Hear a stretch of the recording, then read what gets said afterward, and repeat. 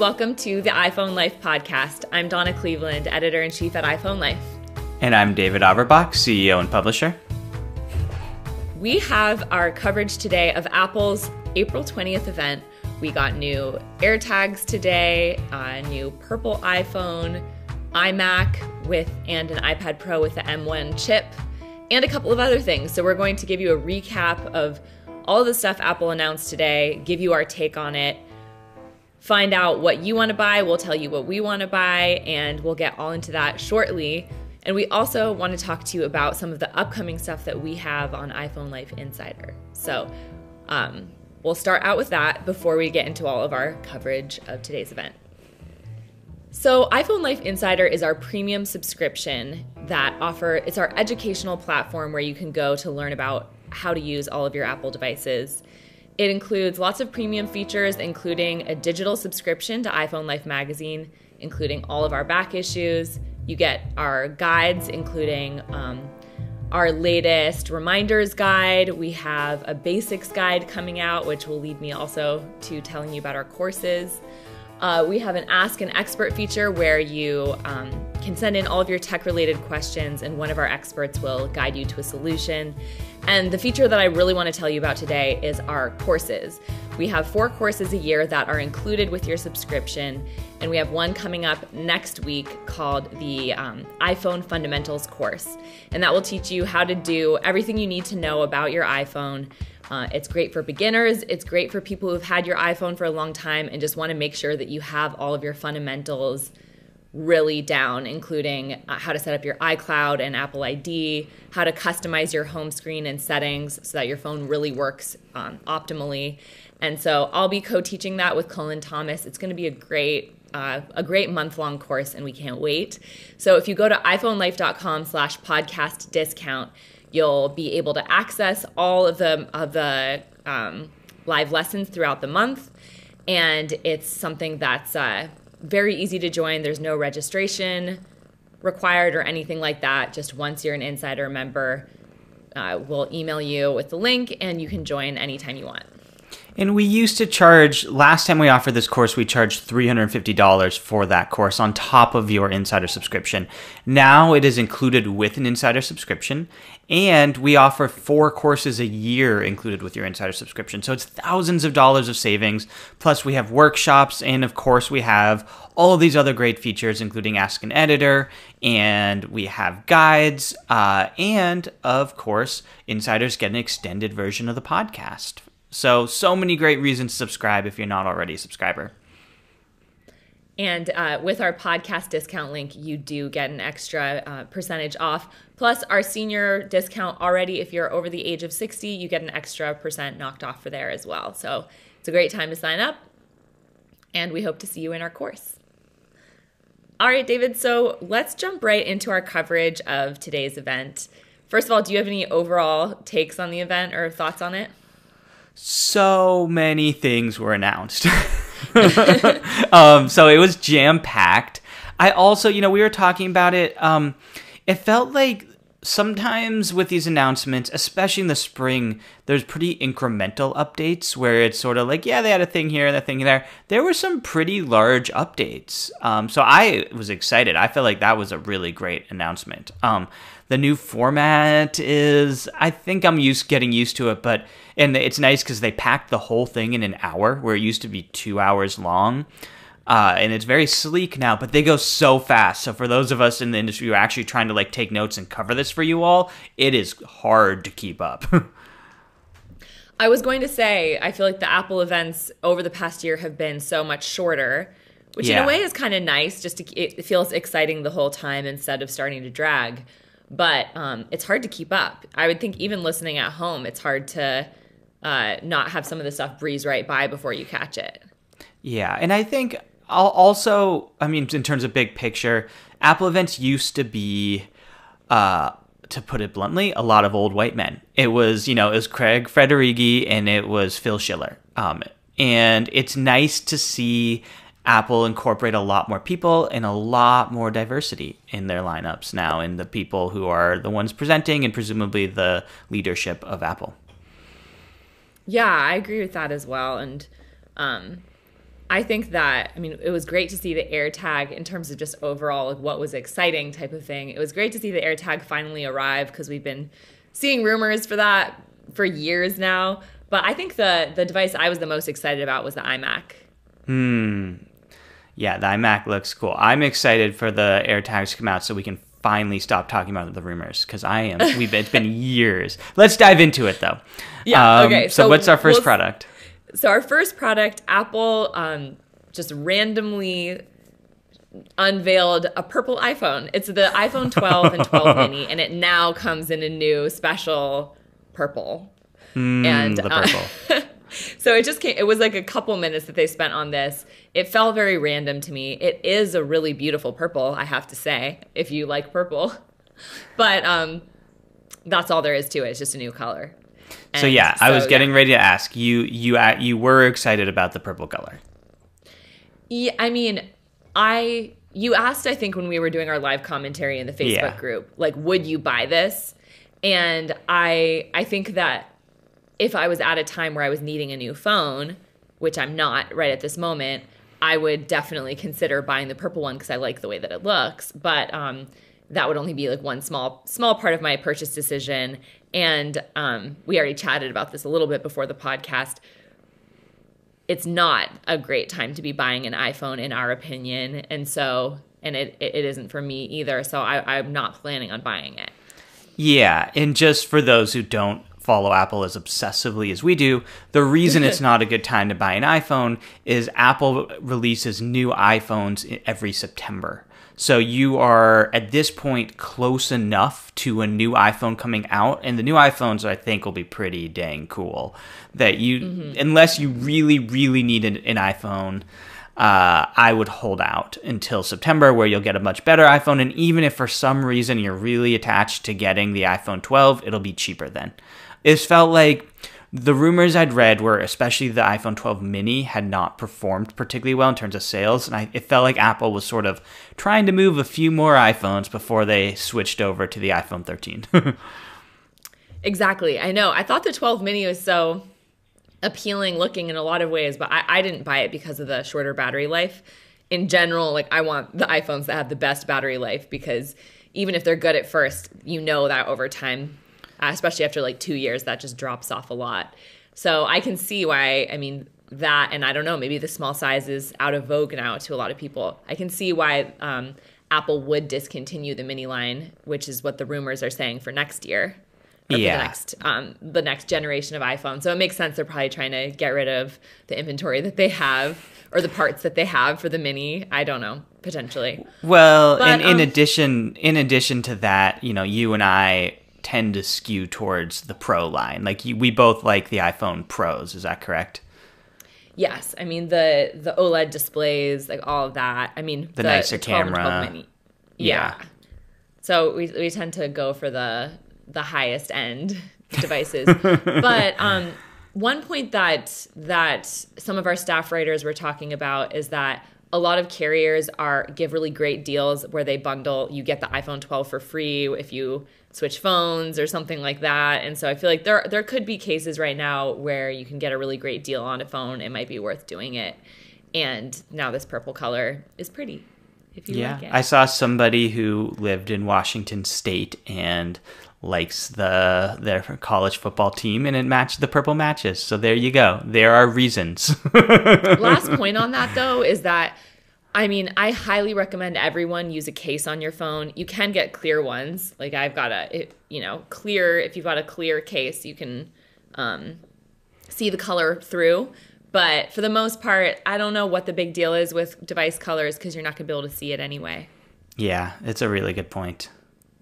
All right, so our next device, our next announcement from today was the AirTag. We've been calling them AirTags forever, but it's singular because you can buy them solo or you can get a pack of 4 AirTags. So Apple finally released this. It looks sort of to me like a quarter or something. Doesn't it look like some sort of coin?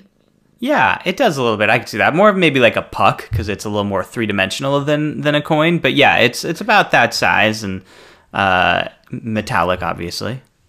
Right. And so this is a GPS tracker. You can put it in your purse, briefcase. They've got little keychain attachments that you can stick it to your keys. And so this is something that allows you to track non-tech devices that are important to you. Your wallet is another option. Other third-party companies' products have been out there for a while. Some of them we've reviewed at iPhone Life.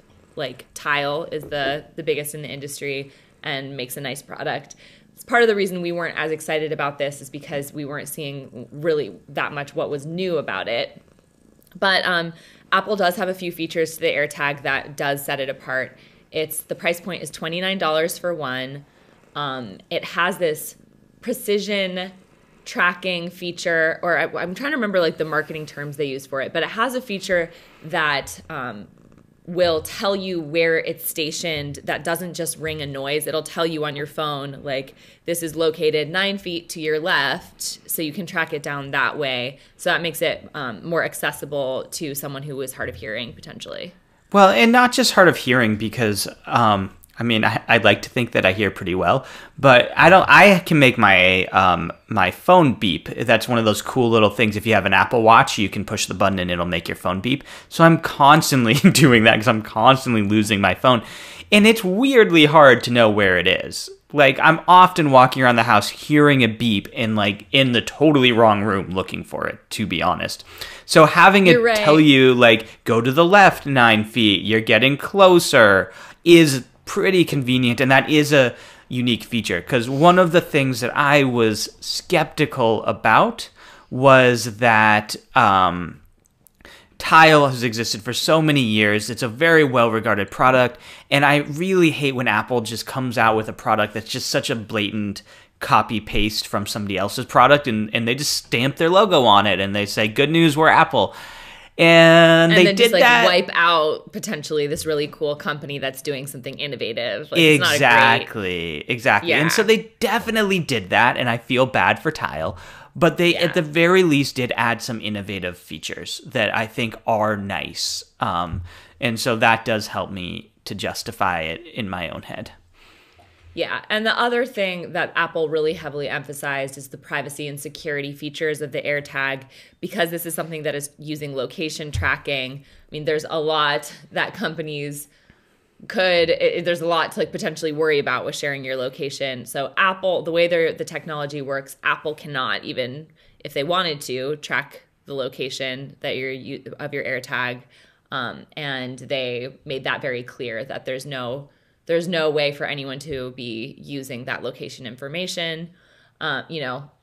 This is right after the announcement, so I haven't done a lot of reading yet to understand more exactly how that works. But I thought that was reassuring, and Apple does historically have a good reputation in terms of protecting user privacy. So I think that's something that if you were choosing between Tile and the AirTag, you might choose the AirTag instead. Another thing that I think will be nice about the AirTags, and again, this is so close to the announcement that we're still kind of waiting for the details and understanding of how it works. But my understanding is that both Tile and Apple utilize what's called a mesh network, which basically means that if you lose an AirTag someplace that, say, isn't your house, it will talk to any other Mac around you or any other Apple product that happens to be near where their AirTag is, and therefore it'll use that anonymously to help you identify the location of your device. And that's a really cool feature. And Tile does try to do that as well, but there's just so many more Apple products in the world than there are Tile users that you end up with a much broader mesh network in order to find your AirTag. Yeah, I feel like Apple's so universal that they've got a real leg up on Tile that way. One thing I'll be curious to see, though, is if the AirTag will also be then wanting to, like, track your location in the background a lot, because Tile does.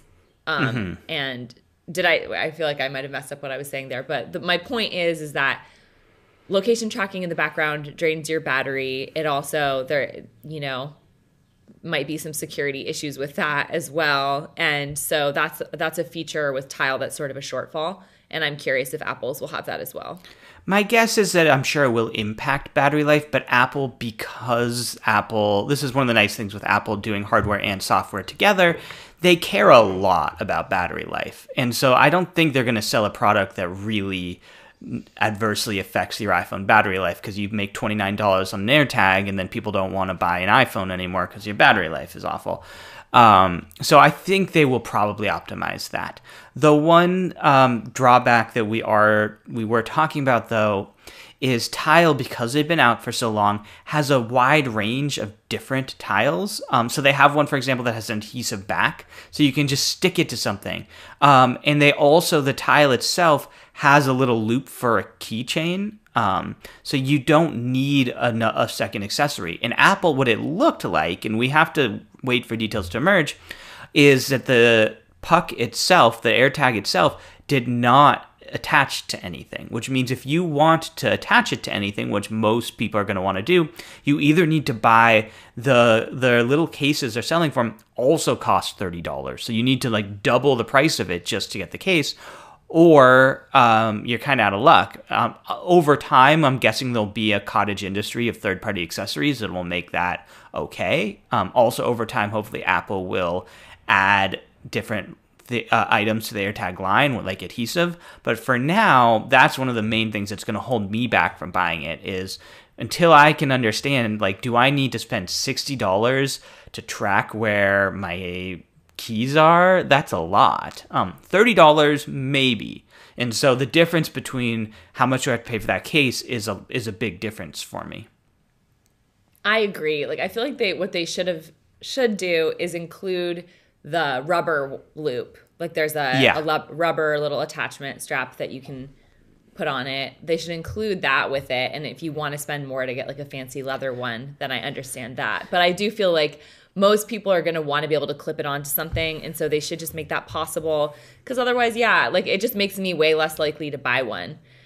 Which leads me, I'm kind of wondering, David, do you think this will go the way of AirPods? It'll be like a breakout success for Apple, or more the way of HomePod, where people, a couple years from now, most people won't even know what an AirTag is, and it will be the Apple will be phasing it out. That's a really interesting question. Man, we'll have to bookmark this episode and then come back 4 years from now. First of all, I guess, okay, I'm just looking at what's in the box, and you were correct. They do not have a plastic or like a little silicone wrapper. So that's a huge oversight in my opinion. Like, include a silicone wrapper so that you can use this with your keys instead of trying to charge me $30. That's bizarre. I know. I think somewhere in between. I think HomePod is a uniquely poor performing product for Apple. Like, I think most people don't know what a HomePod is even. I know. Whereas the cheaper price point of this makes it a little bit easier to be an impulse buy for people, like $30. It's pretty convenient. I don't think this is going to be a surprise hit for Apple. I think it's like Tile's been around for years and years. Yes, this is slightly better, but I think it'll have a niche, but I don't think it's going to be a huge hit. What do you think?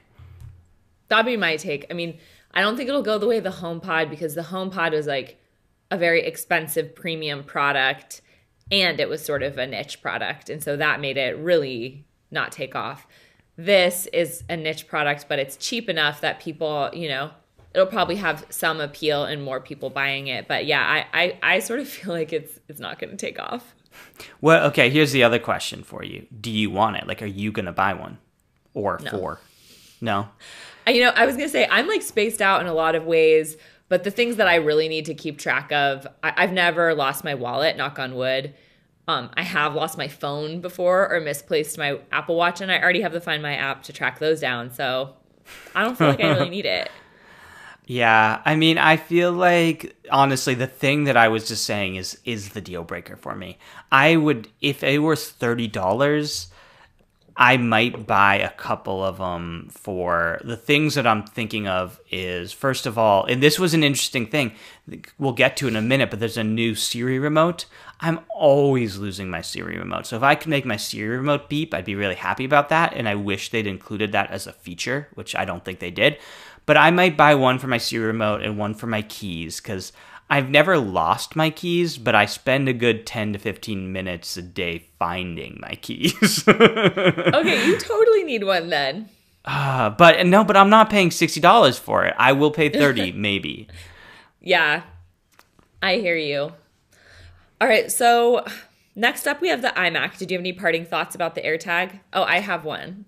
Okay, but tell me what yours is. Oh, I did. I was just gonna say the question of the week in general is which of these products do you want? But send us for any of these. Like, do you want the AirTags, yes or no, and why? And we'd love just to hear your thoughts on everything announced, and do you want it or not? Yes or no, and why? Send us an email at podcast@iPhoneLife.com. And you all have been so good about emailing us. We've gotten so many emails lately, and we read them all, and we really appreciate them.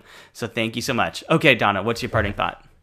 And we'll read more of them out next episode. We wanted, a lot of times with our event coverage, we just want to stick to the coverage because we end up having a lot to say and don't want the episode to run too long. But we usually do like to read out at least a couple emails per episode. Yes. So yeah, the AirTag, I already brought up this point, and it doesn't make it innovative, but I really do appreciate with Apple products when you can just use Apple apps and stay within the Apple ecosystem to do all the things you need to do. It's part of the reason I use the Reminders app, the Calendar app, things like that.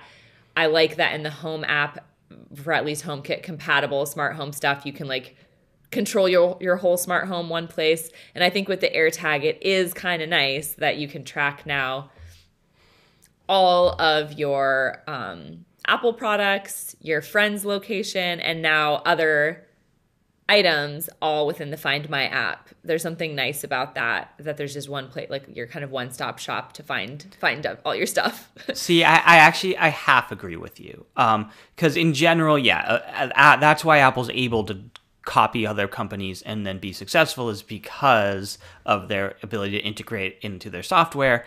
I, in this case, don't particularly care that it's the same app. Like Find My app, if I had to use Find My app to find my friends, and then if I had to use a different app to track down my keys, I wouldn't care. But the Siri integration to me is nice. When I can say, hey, Siri, where are my keys? And my keys start beeping, that's pretty cool. It's really nice. Yeah.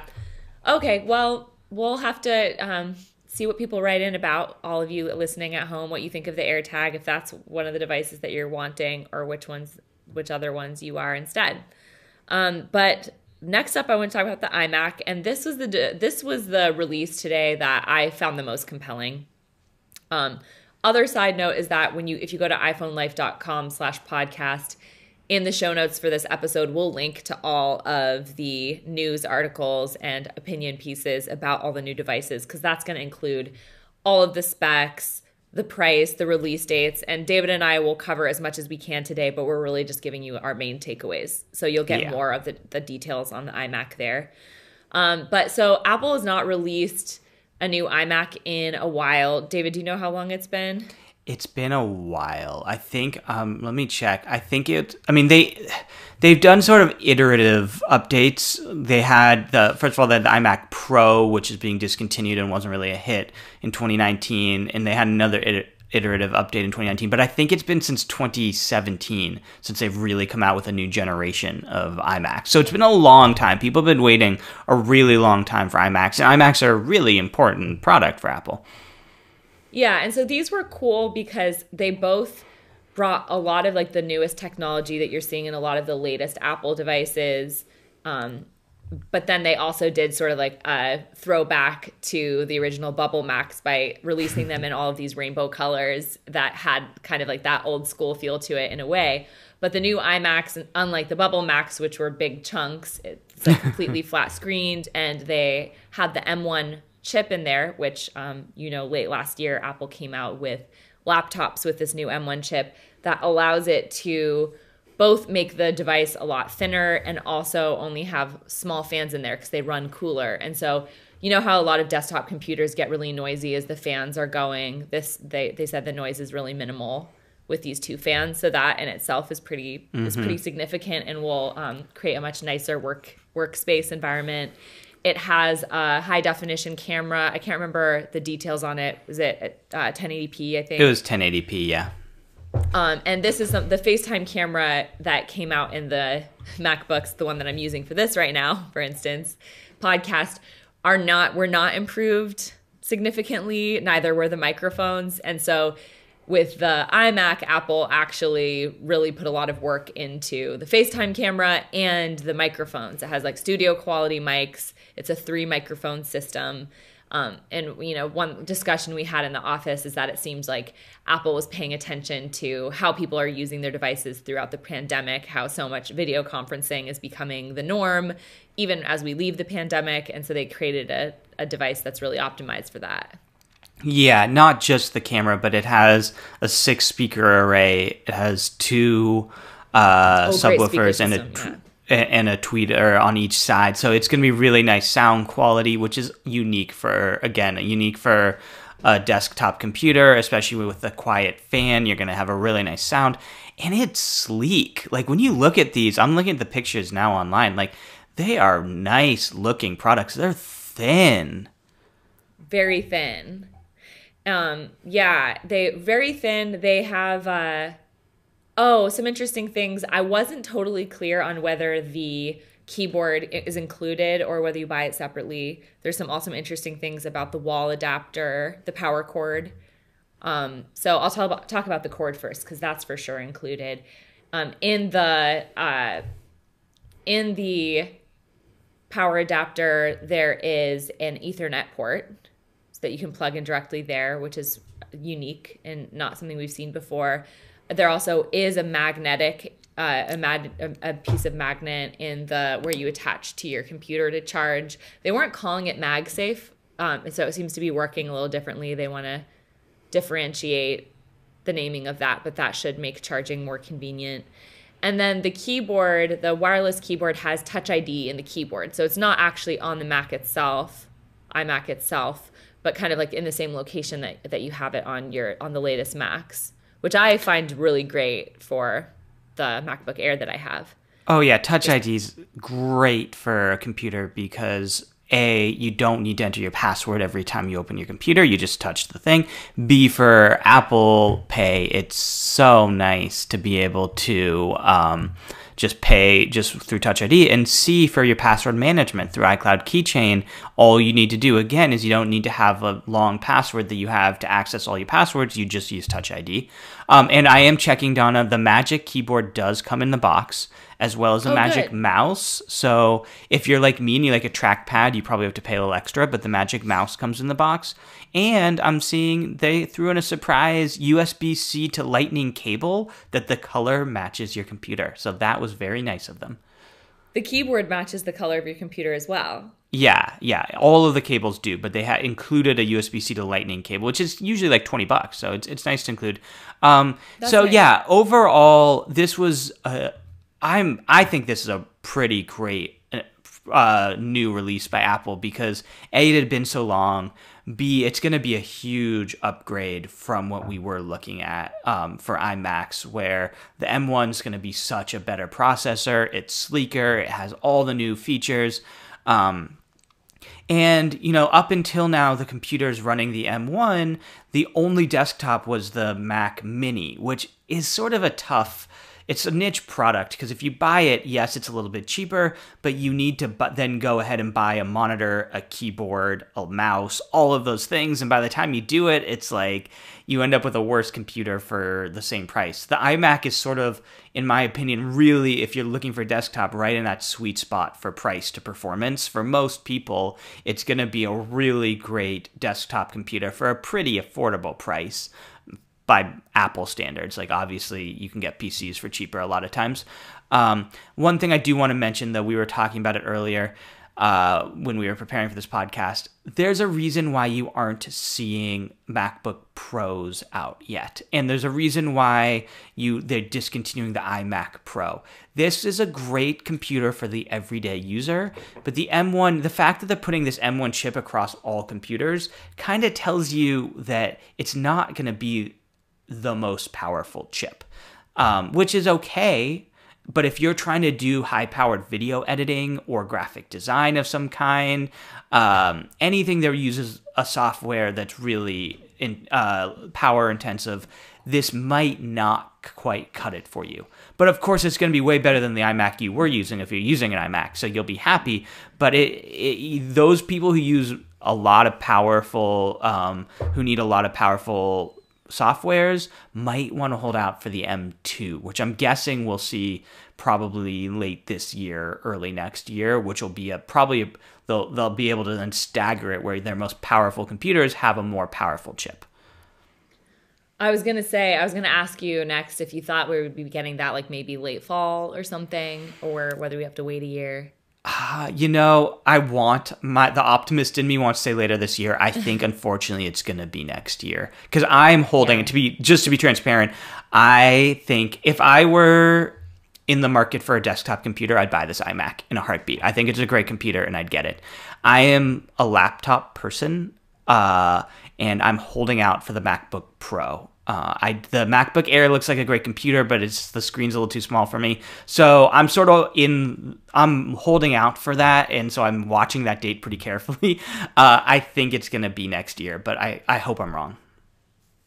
Yeah, and the same holds true for me. Even though I was the most excited about the iMac of everything we got today, I am in the laptop camp, so I wouldn't buy it. But I do think that the value is so good. Like you spending the same amount that you would on a laptop, and you get so much more screen real estate, and you get like the better speaker system and camera and microphone and all of those things. It's pretty compelling. Yeah, just as a kind of a side point, what most of the people in our company do, and what I kind of recommend if you can afford it, is to buy a laptop, but then set up a second monitor as your home office. So what I have right now, I almost want to like turn my screen around, but I have a second monitor that's like, I don't know, it's like 28 inches. And then, so I have dual monitors. I have a keyboard and a mouse right here that when I dock my laptop, I use it, and it's like this really great workstation. I actually am going to see if I can, no, it's too much. But take a picture of it and I'll include it in the show notes, David. Okay, sounds good. Good call. That would be what I recommend to people who if you want the best of both worlds, that's sort of what I'd recommend. And there was a time, I mean, you're going to end up paying more for it because you have to pay for laptop plus the screen. But it gives you the best of both worlds. Yeah, it's I feel like switching to a laptop has been game changing for me, especially having the MacBook Air, which is so lightweight. Just for especially working from home, I do not like sitting in the same place all day, so it just makes it easy to move my workstation around wherever I feel like. Totally. All right, any last thoughts? On the iMac. Yeah. I don't think so. Oh, I did have a thought though when we were talking earlier about the keyboard and Touch ID to unlock your computer. We had a tip last episode that David and I hadn't tested, and I have tested it since. So I just wanted to report back to all of you to let you know that I did after enabling the feature to unlock my computer with my Apple Watch last episode, I've been using that regularly, and it works flawlessly. But yeah, it was the same thing. It was such a funny tip of the day because you and I hadn't tested yet, and we both were texting each other throughout the week being like, this is a game-changing feature. It was like we helped ourselves, because I agree, I loved it all week, and I thought I enabled it and it wasn't working, but it turned out it wasn't working because it wasn't enabled. And it's really convenient just to be able to open up your laptop and it just turns on, and you don't have to worry about putting in your password or even using Touch ID, but of course you still have the security because your Apple Watch is there. I know. I wanted to see how it worked because I thought maybe it would make you tap something on your Apple Watch or something. And in that case, I'd be like, why not just use Touch ID? It's the same. It's like one step. But all it does is it just does it for you. And you see on your watch, it's telling you that it's doing it. So you're seeing that it's working. But you don't have to do anything. It actually makes me really excited for iOS 14.5 because the same feature is going to come out, and it's particularly annoying to unlock your iPhone. Yeah, thanks. Yeah. So if you have an Apple Watch, just to recap for those who didn't listen to last episode, which shame on you, it was a good episode. Just to recap, the feature allows you to unlock your computer if you have an Apple Watch on automatically. So you just turn on your computer and it'll automatically unlock and won't require Touch ID. or a password if you have an Apple Watch on. And that is coming to the iPhone soon. And it's such a hassle right now because we all have masks on. And so it's like, it'll first try to use Face ID, which then won't work. And then it'll pull up my password and I'll have to pull up put in my passcode. And it'd be so nice to skip that stuff. I know. And you really should have a 6-digit passcode at least. So it's going to take a while. Alphanumeric, and which I don't, for the record. If anybody wants to hack into my phone, it's totally just a 4-digit thing. Really, David? Yeah, you know me. I don't practice what I preach. I tend to skew towards convenience over privacy. Anyway, what's your birthday again? Let me give you my social. Dear podcaster, here's my social. A couple other last thoughts before we move on. I think was so sad when Apple discontinued the what's it called, the Magic Mount, the MagSafe for computers, especially for laptops, because it's so easy to trip over that cable, and the MagSafe would then just automatically disconnect. And also when you're docking, it's so easy to really quickly dock because it's magnetic, of course. So I'm really glad, even though they're not calling it MagSafe anymore, that Apple's bringing it back. And I think that they're going to bring it back for laptops too. And I'm really excited about that. Also, I like the colors. Donna, what color would you go for if you were to buy one? Oh, I kind of liked the red, which is, I wouldn't say is usually my color, but it definitely caught my eye. What about you? I'm looking at it now. Yeah, I think I'd go with the blue, but they're pretty nice. I think the yellow, I saw them using the yellow in one of the commercials, and that again would not be a color I would normally go with, but it sort of caught my eye too. Really? Yellow? That doesn't seem, I was going to say, somehow that surprises me. It's not it would not be me color, but I was feeling it. I want to add this to our question of the week. Do you get excited when Apple adds new colors to its lineup? Good question. Or is that, an inconsequential update in your book? Email us at podcast@iPhoneLife.com, along with, of course, letting us know what products from today you would want to buy. And just to skew the results, the reason why Donna's asking is we were talking about it before the podcast, and I'm so jaded. Every time Apple comes out with a new color, I would never buy a device for a new color. I just don't care. And yet every time it's like the thing people talk about. And so we want to hear, why am I wrong? Why do you all care about colors?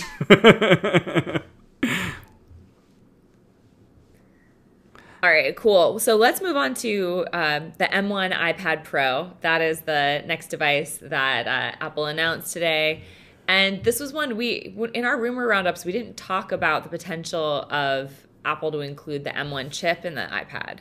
So that was a surprise to me. Had you been hearing anything about that or suspecting that? I hadn't done any research, but I am not surprised either. I think Apple's sort of just been putting the M1 in everything. But yeah, I think we were in a really interesting spot with the iPad Pro. We talked about this in the fall when Apple released the iPad Air. It did this strange thing where it broke its lineup, and the iPad Air just was objectively, in every measure, a better tablet than the iPad Pro. Like, there was just no justifiable reason to get the Pro. It was better, it was worse in every way. So Apple clearly knew they were coming out with this. So I figured that they had to do something that was significantly better than the Air, which was a great tablet. So it makes sense that they put the M1 chip in. But we were marveling at this before the show. I want to emphasize how crazy it is that the iMac, which is like a desktop computer for people who are like using this for work purposes, has the same chip as a tablet. This tablet is so powerful. Like, I've never seen this. It's crazy to me. So it is pretty exciting that they have such a powerful chip in a tablet. It's really cool. Yeah. So I think like that's the biggest feature, for just the larger takeaways of what the iPad Pro has to offer. Having the M1 chip makes it so fast. It opens up some new possibilities potentially of special iPad Pro only features once Apple releases new software updates for the iPad. So it could be opening you up to some new capabilities in the future. And some other features that were cool about the iPad Pro was a feature called Center Stage. The iPad has an ultra-wide camera in it. And so it can, I don't know exactly how it works, but basically it's capturing a huge amount of image through the viewfinder when recording video. So it's able to use software to track your movement and follow you. And it's not that like your iPad's actually physically turning at all. It's just the actual frame won't be ultra wide, but it's able to move around a little bit and track you. So that's really great for people who are doing video podcasting or have a YouTube channel or something like that and want the appearance of having a professional videographer. Yeah, and it's just pretty... Is that how you understood the feature to work?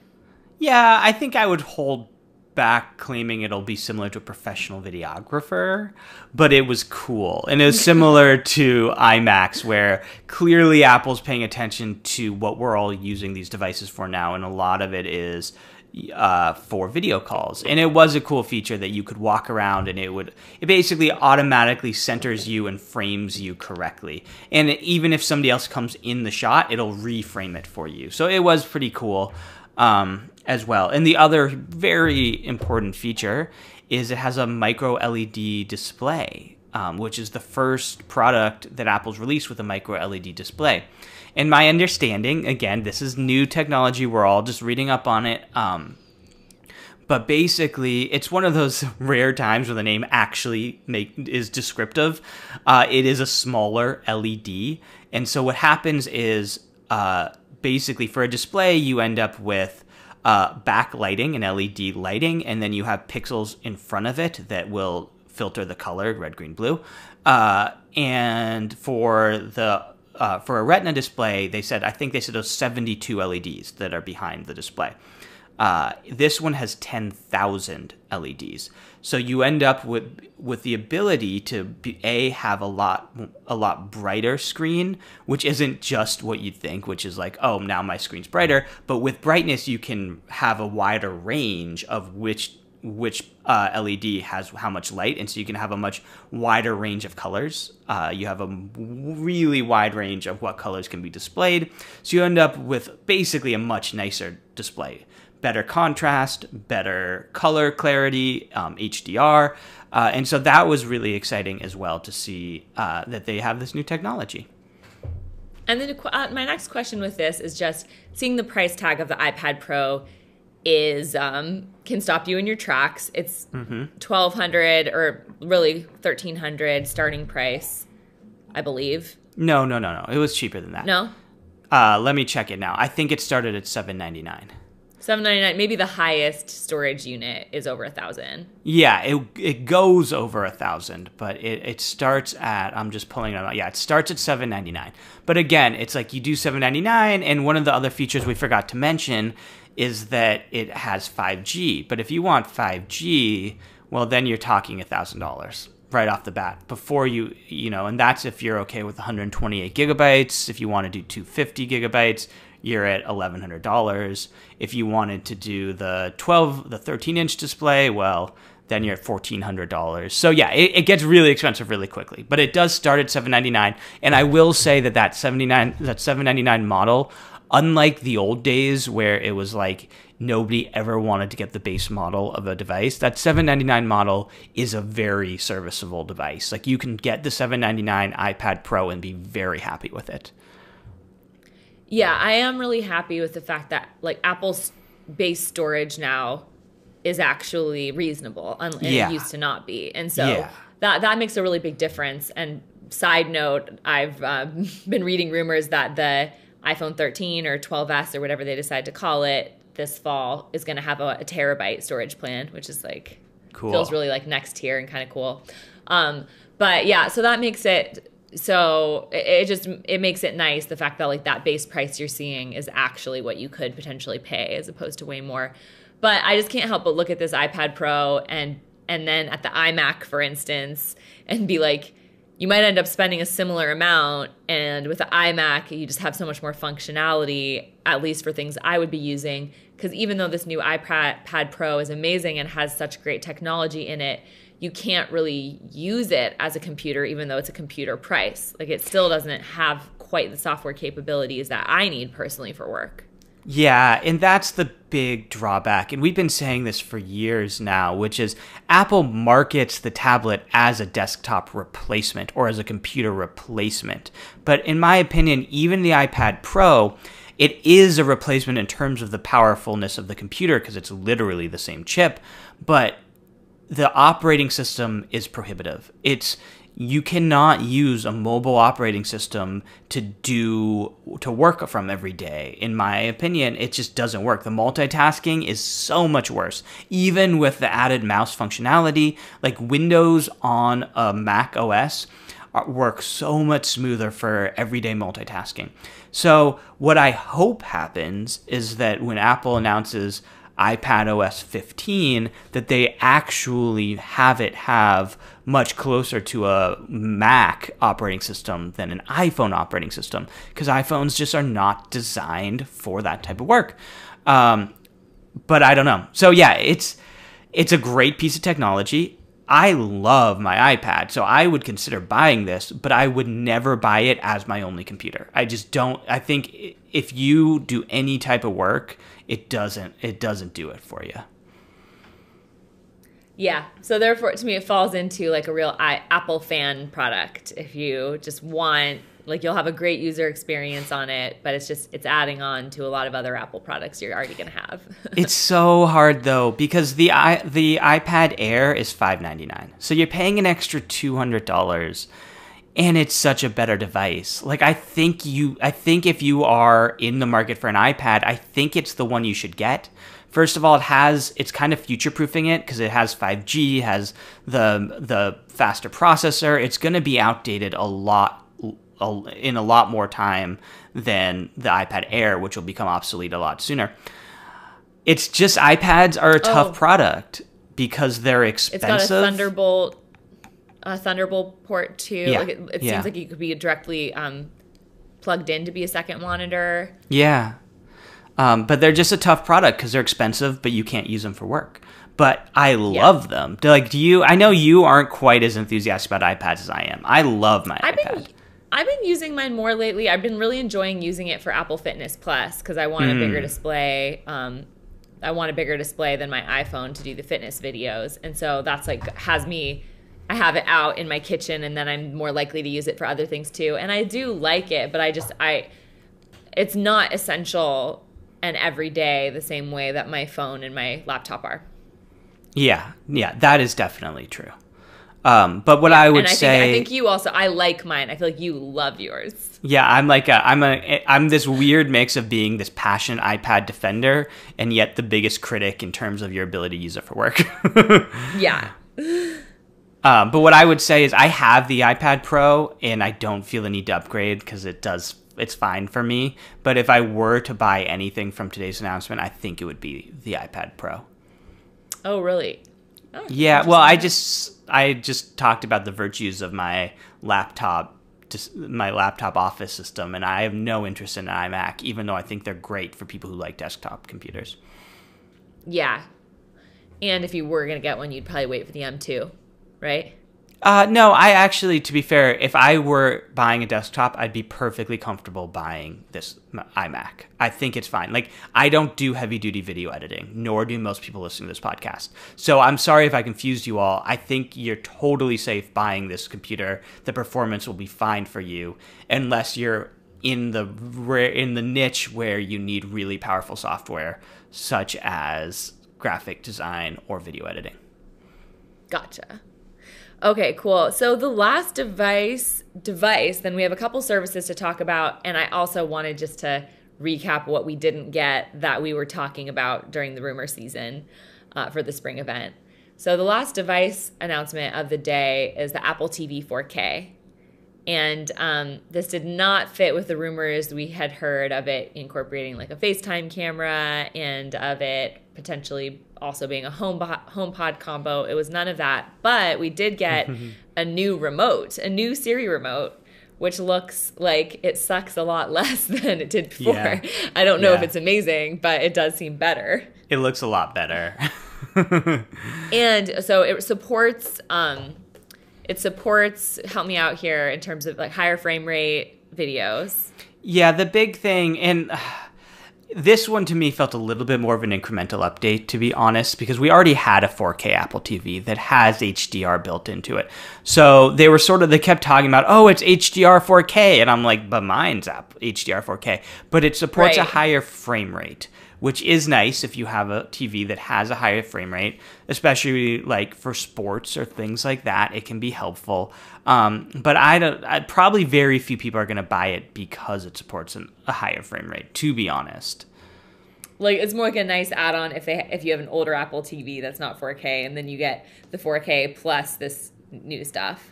And it also supports Dolby Atmos sound and spatial audio, which is a feature of Apple's that also, do you have a good definition of spatial audio? I don't, except for kind of all of these types of things, Dolby Atmos sound. They're all kind of versions of surround sound where they make you feel like the sound is three-dimensional as opposed to just coming at you from a speaker. But the problem, again, is you have to have compatible speakers. So you have to have a Dolby Atmos speaker for it to work, which starts at like $600 or $700. So for most people, you probably don't need to upgrade for that. But if you are someone who does really have an expensive setup with a really nice TV and a really nice speakers, you'll be really happy with this upgrade. And it has a better processor too, which will be better for everyone. It's faster. And then, of course, the remote. So a few things about the remote that make it cool.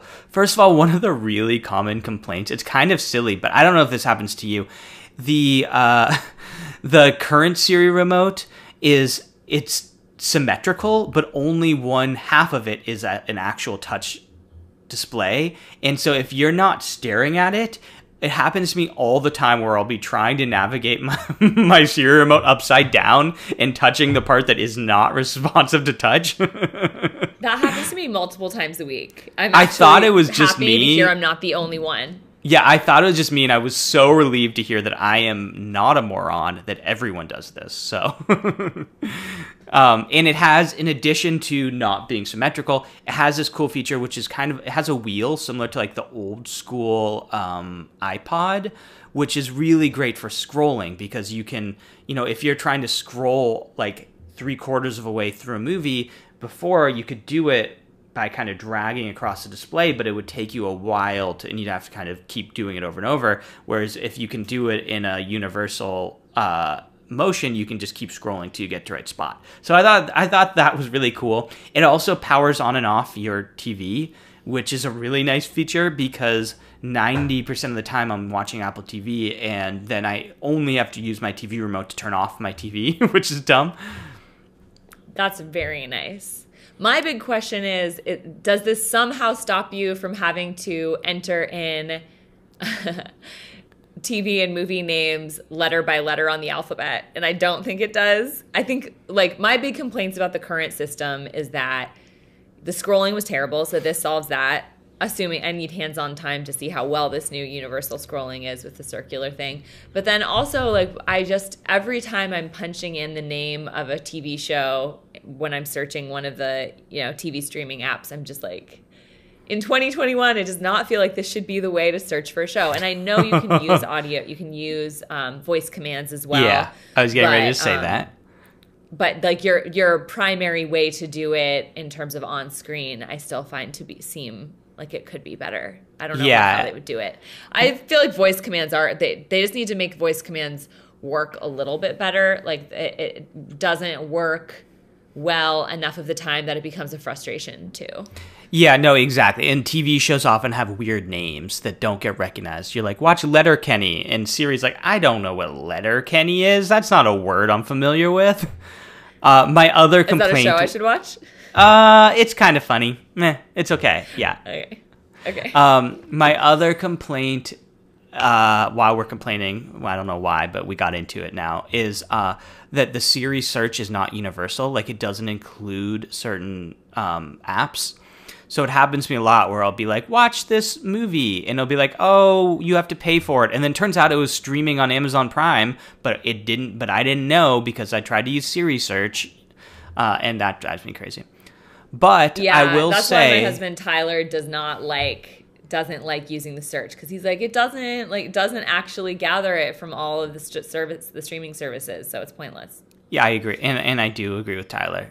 Sorry, Donna, but I saw the eye roll, but I actually agree with Tyler on this one.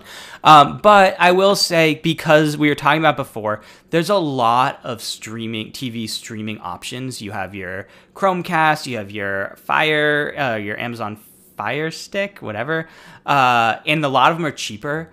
I love my Apple TV. So yes, we have little complaints but it's because we use it all the time, and I think it's really worth it. If you have an iPhone, even if you don't, but especially if you do, which all of you guys do, it is really worth the extra money. First of all, the operating system's great relative to the other streaming options, and second of all, the compatibility is a game changer.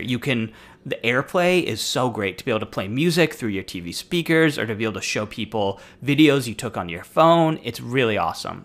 So in my opinion, if you have the 4K Apple TV, you probably don't need to upgrade, especially because you can actually buy the Siri remote individually if you want to, and it works with your 4K Apple TV. But if you're somebody who's been kind of needing to upgrade your Apple TV anyway, and if you have a 4K TV and you do not have a 4K Apple TV, you need to just run to buy this, because 4K makes a big difference, and it's really annoying when you don't have 4K compatible Apple TV, but you have a 4K TV. So I think it's a great upgrade, but it's incremental. So if you have the 4K Apple TV, you don't need it. What do you think, Donna? I would agree with that. I feel like, actually, the more we're talking about it, the more I feel like the updates are not that universally appealing, unless you're going to have like a really nice sound bar that supports Dolby Atmos, or like you said, the higher frame rate, like some videos that support that. It seems for the most part, if you have a 4K Apple TV, you're pretty set. Yeah, and I think it was an important update for them. I think the processor is kind of underrated. Like, I wouldn't buy it for that processor, but the processor is nice. Oh, we forgot a really important feature, though. So they added this really cool new feature where it will optimize your display for your room that you're in. And so if you've ever bought a TV, one of the really annoying things is True Tone, thank you. One of the really annoying things is the preset settings for TVs are pretty terrible. And a lot of times, like, all the fancy new, like, edge sharpness and HDR kind of makes it feel like you're watching a really cheap soap opera. And so you have to actually I've invested an embarrassing amount of time customizing the settings on my TV to make it look good. And so I obviously haven't been able to test this feature yet, but if I can just have it do that automatically for me and have it do it programmatically, so as the light changes in my house, it will change it. That is a really, really cool feature, which I'm excited about. Yeah, I was going to say that I totally forgot about that as well. And I really appreciate True Tone on my iPhone. Yeah, so. Yeah. And it's surprisingly hard on a TV to do that. Yeah, I was gonna say on TVs, I feel too like I've been in situations where I've had got a weird setting and didn't really know how to fix it, and what a nightmare that is, and everything just looks weird. Yeah, totally. So I think that could be a very cool feature as well. So the last couple of releases we wanted to talk about today. Oh, price point for the Apple TV. Do you have that pulled up? I do. Let me just pull it up for you. I have it here at view pricing. I want to say it was $179. Yeah, it started at $179. And similarly to what we were talking about, just as a recommendation, I think very, very few people need 64 gigabytes for your Apple TV. So they give you two options, 32 gigabytes and 64 gigabytes. Even though it's only $20 more to upgrade to the 64 gigabyte, I've never upgraded on my Apple TV purchases, and I've never regretted it. So I think you're fine at the base model, $179 for the 32 gigs. If for some reason you have a ton of games, you can do 64 gigabytes for $199. Cool. Yeah, I was going to say, the games. That's what would cause you to want the 64. Yeah, or like for some reason, if you're storing a lot of photos or videos, but that you've downloaded, but you don't need to. So yeah, it's really, unless you have a lot of games. Okay, cool. So the last devices those were the devices we got today from Apple, but we also got a couple of services that we wanted to discuss. One is an upgraded feature to the podcast app, and that allows you to subscribe and pay through in-app purchases for podcasts that have premium content. And so that's something I want to discuss a little bit with you, David. But the other one too is called Apple Card Family. I think that was the official name of it. And that allowed you to have joint accounts with family members and to work on your credit score as a family, essentially. Mm-hmm. But so we'll start out with talking about the podcast service. And right now, there are a couple other players in the market that allow you to subscribe to basically a bundled service of premium podcast content. One's called Luminary, and that allows you, basically some networks and podcast creators have come to an agreement with Luminary to exclusively offer their content through them. And so you pay something, I think it's $7.99 a month or something, and you get access to this bundle of podcasts. So this is not going to be that. It's more just Apple allowing you to pay for a podcast that you want through the app. And to me, the potential that seems exciting about this is just that up until now, podcasting has been there's an assumption that podcasts are free. And yes, there are podcasts that ask you to donate to their Patreon, or it's more of if you like this content, support us type energy. Whereas I think this has the potential to help transition podcasting to be content that you pay for. And I think that's not so welcome news to users, but it is exciting for people podcasting to be able to find a way to monetize it better without just doing advertising. Yeah, sponsored shout outs or whatever. I agree. I mean, obviously I have a foot in both worlds because I love podcasts. I listen to a lot of them, and if that starts, if podcasts start costing money, I'm in trouble because I listen to 20 different podcasts a month or something like that. But also, as a podcast creator, clearly, they take a lot of work. And honestly, to be honest, guys, we do this in a lot of ways as a labor of love. It's very hard to monetize the podcast. We really don't make much money from it. We just like doing it, and our listeners like it, which is another plug to please, if you like this, go subscribe. If for no other reason, to continue to support us, iPhoneLife.com/insider discount. But yeah, it's tough. And so it will support better podcasts. And, these podcast services. Discount, actually. Oh, thanks. Sorry. What did I say? The URL is iPhoneLife.com/podcast discount. What did I say? Sorry. Insider discount. Oh, okay. Don't go there. It won't lead anywhere. It's not like you'll get a better one. So the problem with some of these other services, like say Luminary, is they're really only for big names, right? You're going to subscribe to that if you want to hear Oprah's podcast. You're not going to subscribe, somebody already has to build a brand for themselves before they enter into it. Whereas this is really, potentially you could have subscriptions for the kind of smaller creators in the world who are doing really innovative podcasts that are great. And also, yes, we have Patreon right now, but it's not the best solution. It's a lot of work to get people to support your Patreon, and it's having the ability to subscribe directly for a podcast is really interesting. So I overall am excited, despite the fact that I know it's going to cost me more money in my life. I know. I feel the same way. And I think that, from reading about it, my understanding is that what will most likely happen with a lot of podcasts is that they'll have a free version and you can upgrade through an in-app purchase for premium content and ad-free content. And so it'll still probably be somewhat of the energy that you're doing it because you like the podcast a lot and you're still able, my concern would be that I would listen my discovering of new podcasts would dwindle because I wouldn't want to pay for a podcast or subscribe before I'd found out if I really, really liked that podcast. And so I think that's not how it's going to work. Like, you can still listen. Maybe you'll either listen to a full episode and you subscribe for more, or they'll let you listen to like half an episode. And then if you want to listen to the full extended interview, whatever, you pay to do that. So I don't think that like free content will be going away. Also, there's tons of other places to listen to podcasts, but it does seem like Apple is helping to initiate that transition to helping podcasters out, actually monetizing what they're doing.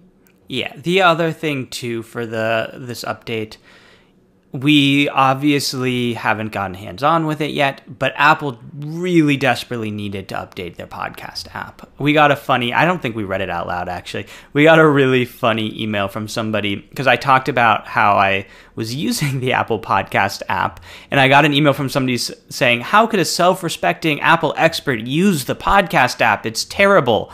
And they're not wrong. It's terrible. And it's unusual for Apple's Apple's built-in apps to be so much worse than third-party apps. But for podcasting, that was sort of becoming true.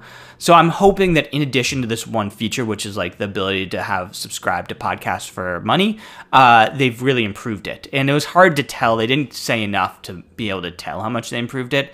But I'm guessing Apple has to be aware of how behind they are from other people.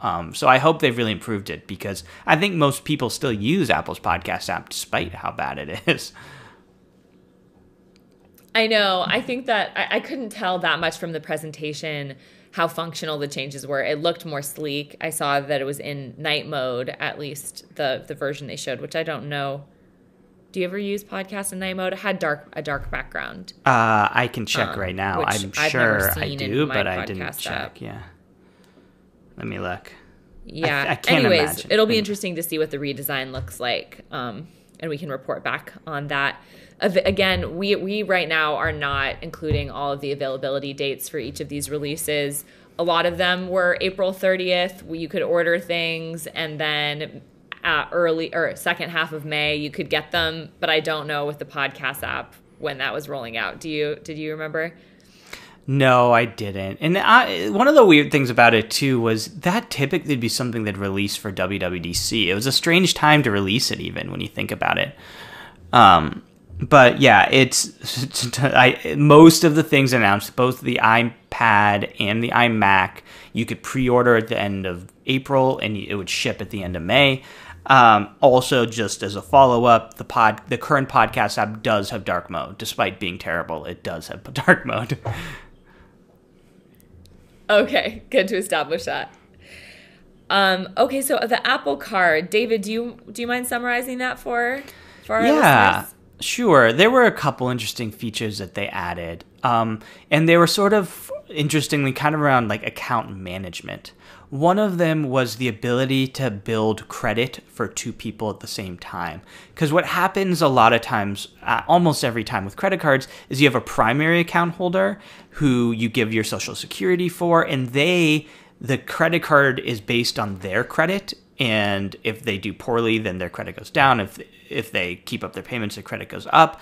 And then you have a secondary account holder, which they do not base credit off of. So for families, often you end up with one person whose credit is building over time, or hopefully building or getting ruined over time, and the other person whose credit is not.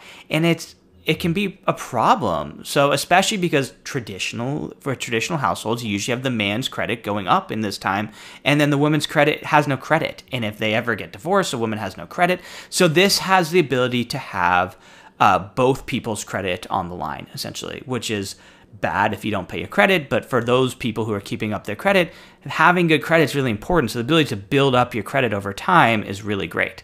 So that was a cool new feature they added. They also added features around for children, for families, so that children could sign up for, you could have a card where you could manage how much they could spend. And I think there's some controls around like what they can spend money on, how much per day, that sort of thing, so that you could give a credit card to a child but not feel like they're just going to, I've heard some horror stories recently from friends. Somebody just spent $400 on V-Bucks, which are like a game, in-app purchases in a game. So you can you can give them access to a credit card, but not just let them go rogue. Which both I felt like were not only interesting features that people will take advantage of, but Apple, when they came out with Apple Card, really paid a lot of lip service to, it's not just another card. We're trying to do things differently. We're trying to upend the financial industry. And these are features that are good. Somebody in our office put it this way, which is a lot of credit cards are trying to set you up to fail so that you pay higher rates. And I think they're trying to take the approach of setting you up to succeed, learning better financial habits over time, and hopefully building credit along the way. From the people I know who've been using the Apple Card, I don't currently have one. I've heard nothing but positive things, really. Noah in our office uses one and really, really likes it. And there's also through the iPhone app, there's some nice financial tracking features there and seeing how much you're earning back, points and stuff like that. And then also for younger people, my nephew, who's 19, has the Apple Card, and I think it's one of his first credit cards, and has found it very user-friendly and, has been enjoying gaming it as much as possible to get as much, cash back as possible and all of that. So it's making me tempted to give it a try, and I'm happy that Apple is, trying to account for some of the gender bias in credit scores. Yeah, exactly. Or not just account for. Yeah, thank you. And I agree. I've heard surprisingly good things about the card. My complaint on it is the same as always, which is they don't have very competitive rewards. So I have built up my credit, and so I tend to get cards that have really competitive rewards. And you can get cards that the rewards are worth like $1,000. And you can I'll do one or two of those a year, and it really adds up. And so Apple doesn't do that. So that's the problem with it. But it is, I think, especially if you don't have great credit or if you're not someone who puts a lot of energy into those sort of things, then I think it is a very good card. David, I still want you to do an online course on, financial management. You could have a lesson on, gaming the credit card industry. Oh, man. I don't know that I'm that much of an expert, but yeah, someday maybe. All right, cool.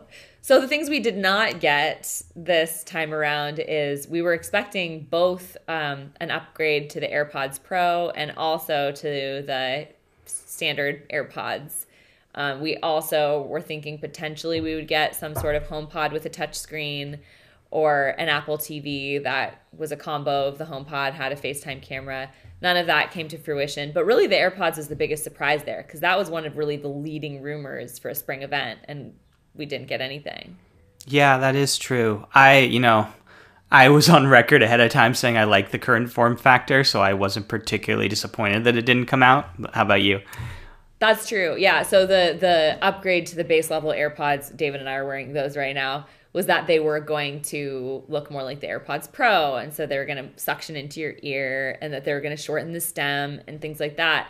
And neither of us were that happy about it. I don't mind this little thing hanging out. I mean, I suppose it's not great looking, but neither is just a white thing plugging up your ear. I don't really feel like makes that big of a difference to me. And I do not like the suction cup in your ear. I like the fact that these sort of are resting gently. They're easy to take in and out. I don't feel sort of sealed in. It can make me feel too like I'm not as aware of my surroundings, even though they weren't going to do noise canceling in the base level AirPods, at least from what I read. I still feel like it makes me feel too disconnected from my surroundings unless I'm really working out, and then in that case the AirPods Pro are nice. I agree. So yeah, I agree with you. I wasn't too bummed about it personally, but I wonder if Apple will potentially release them at WWDC. Maybe, or probably in the fall. I'm guessing they probably want to do it for the holidays, to be honest. Oh, that's a good call. Yeah, because really at WWDC, I don't think they announced any gear last year, did they? There's rumors every year that they're going to announce gear, and every once in a while they do, but very rarely. It's almost always the operating system, and that's it. So, all right. So that was our lineup today. What we got, what we didn't get. Remember to email us at podcast@iPhoneLife.com to let us know what of these new devices are you excited about and planning to buy. So also let us know, do you get excited about new colors? Because we got a lot of new colors today.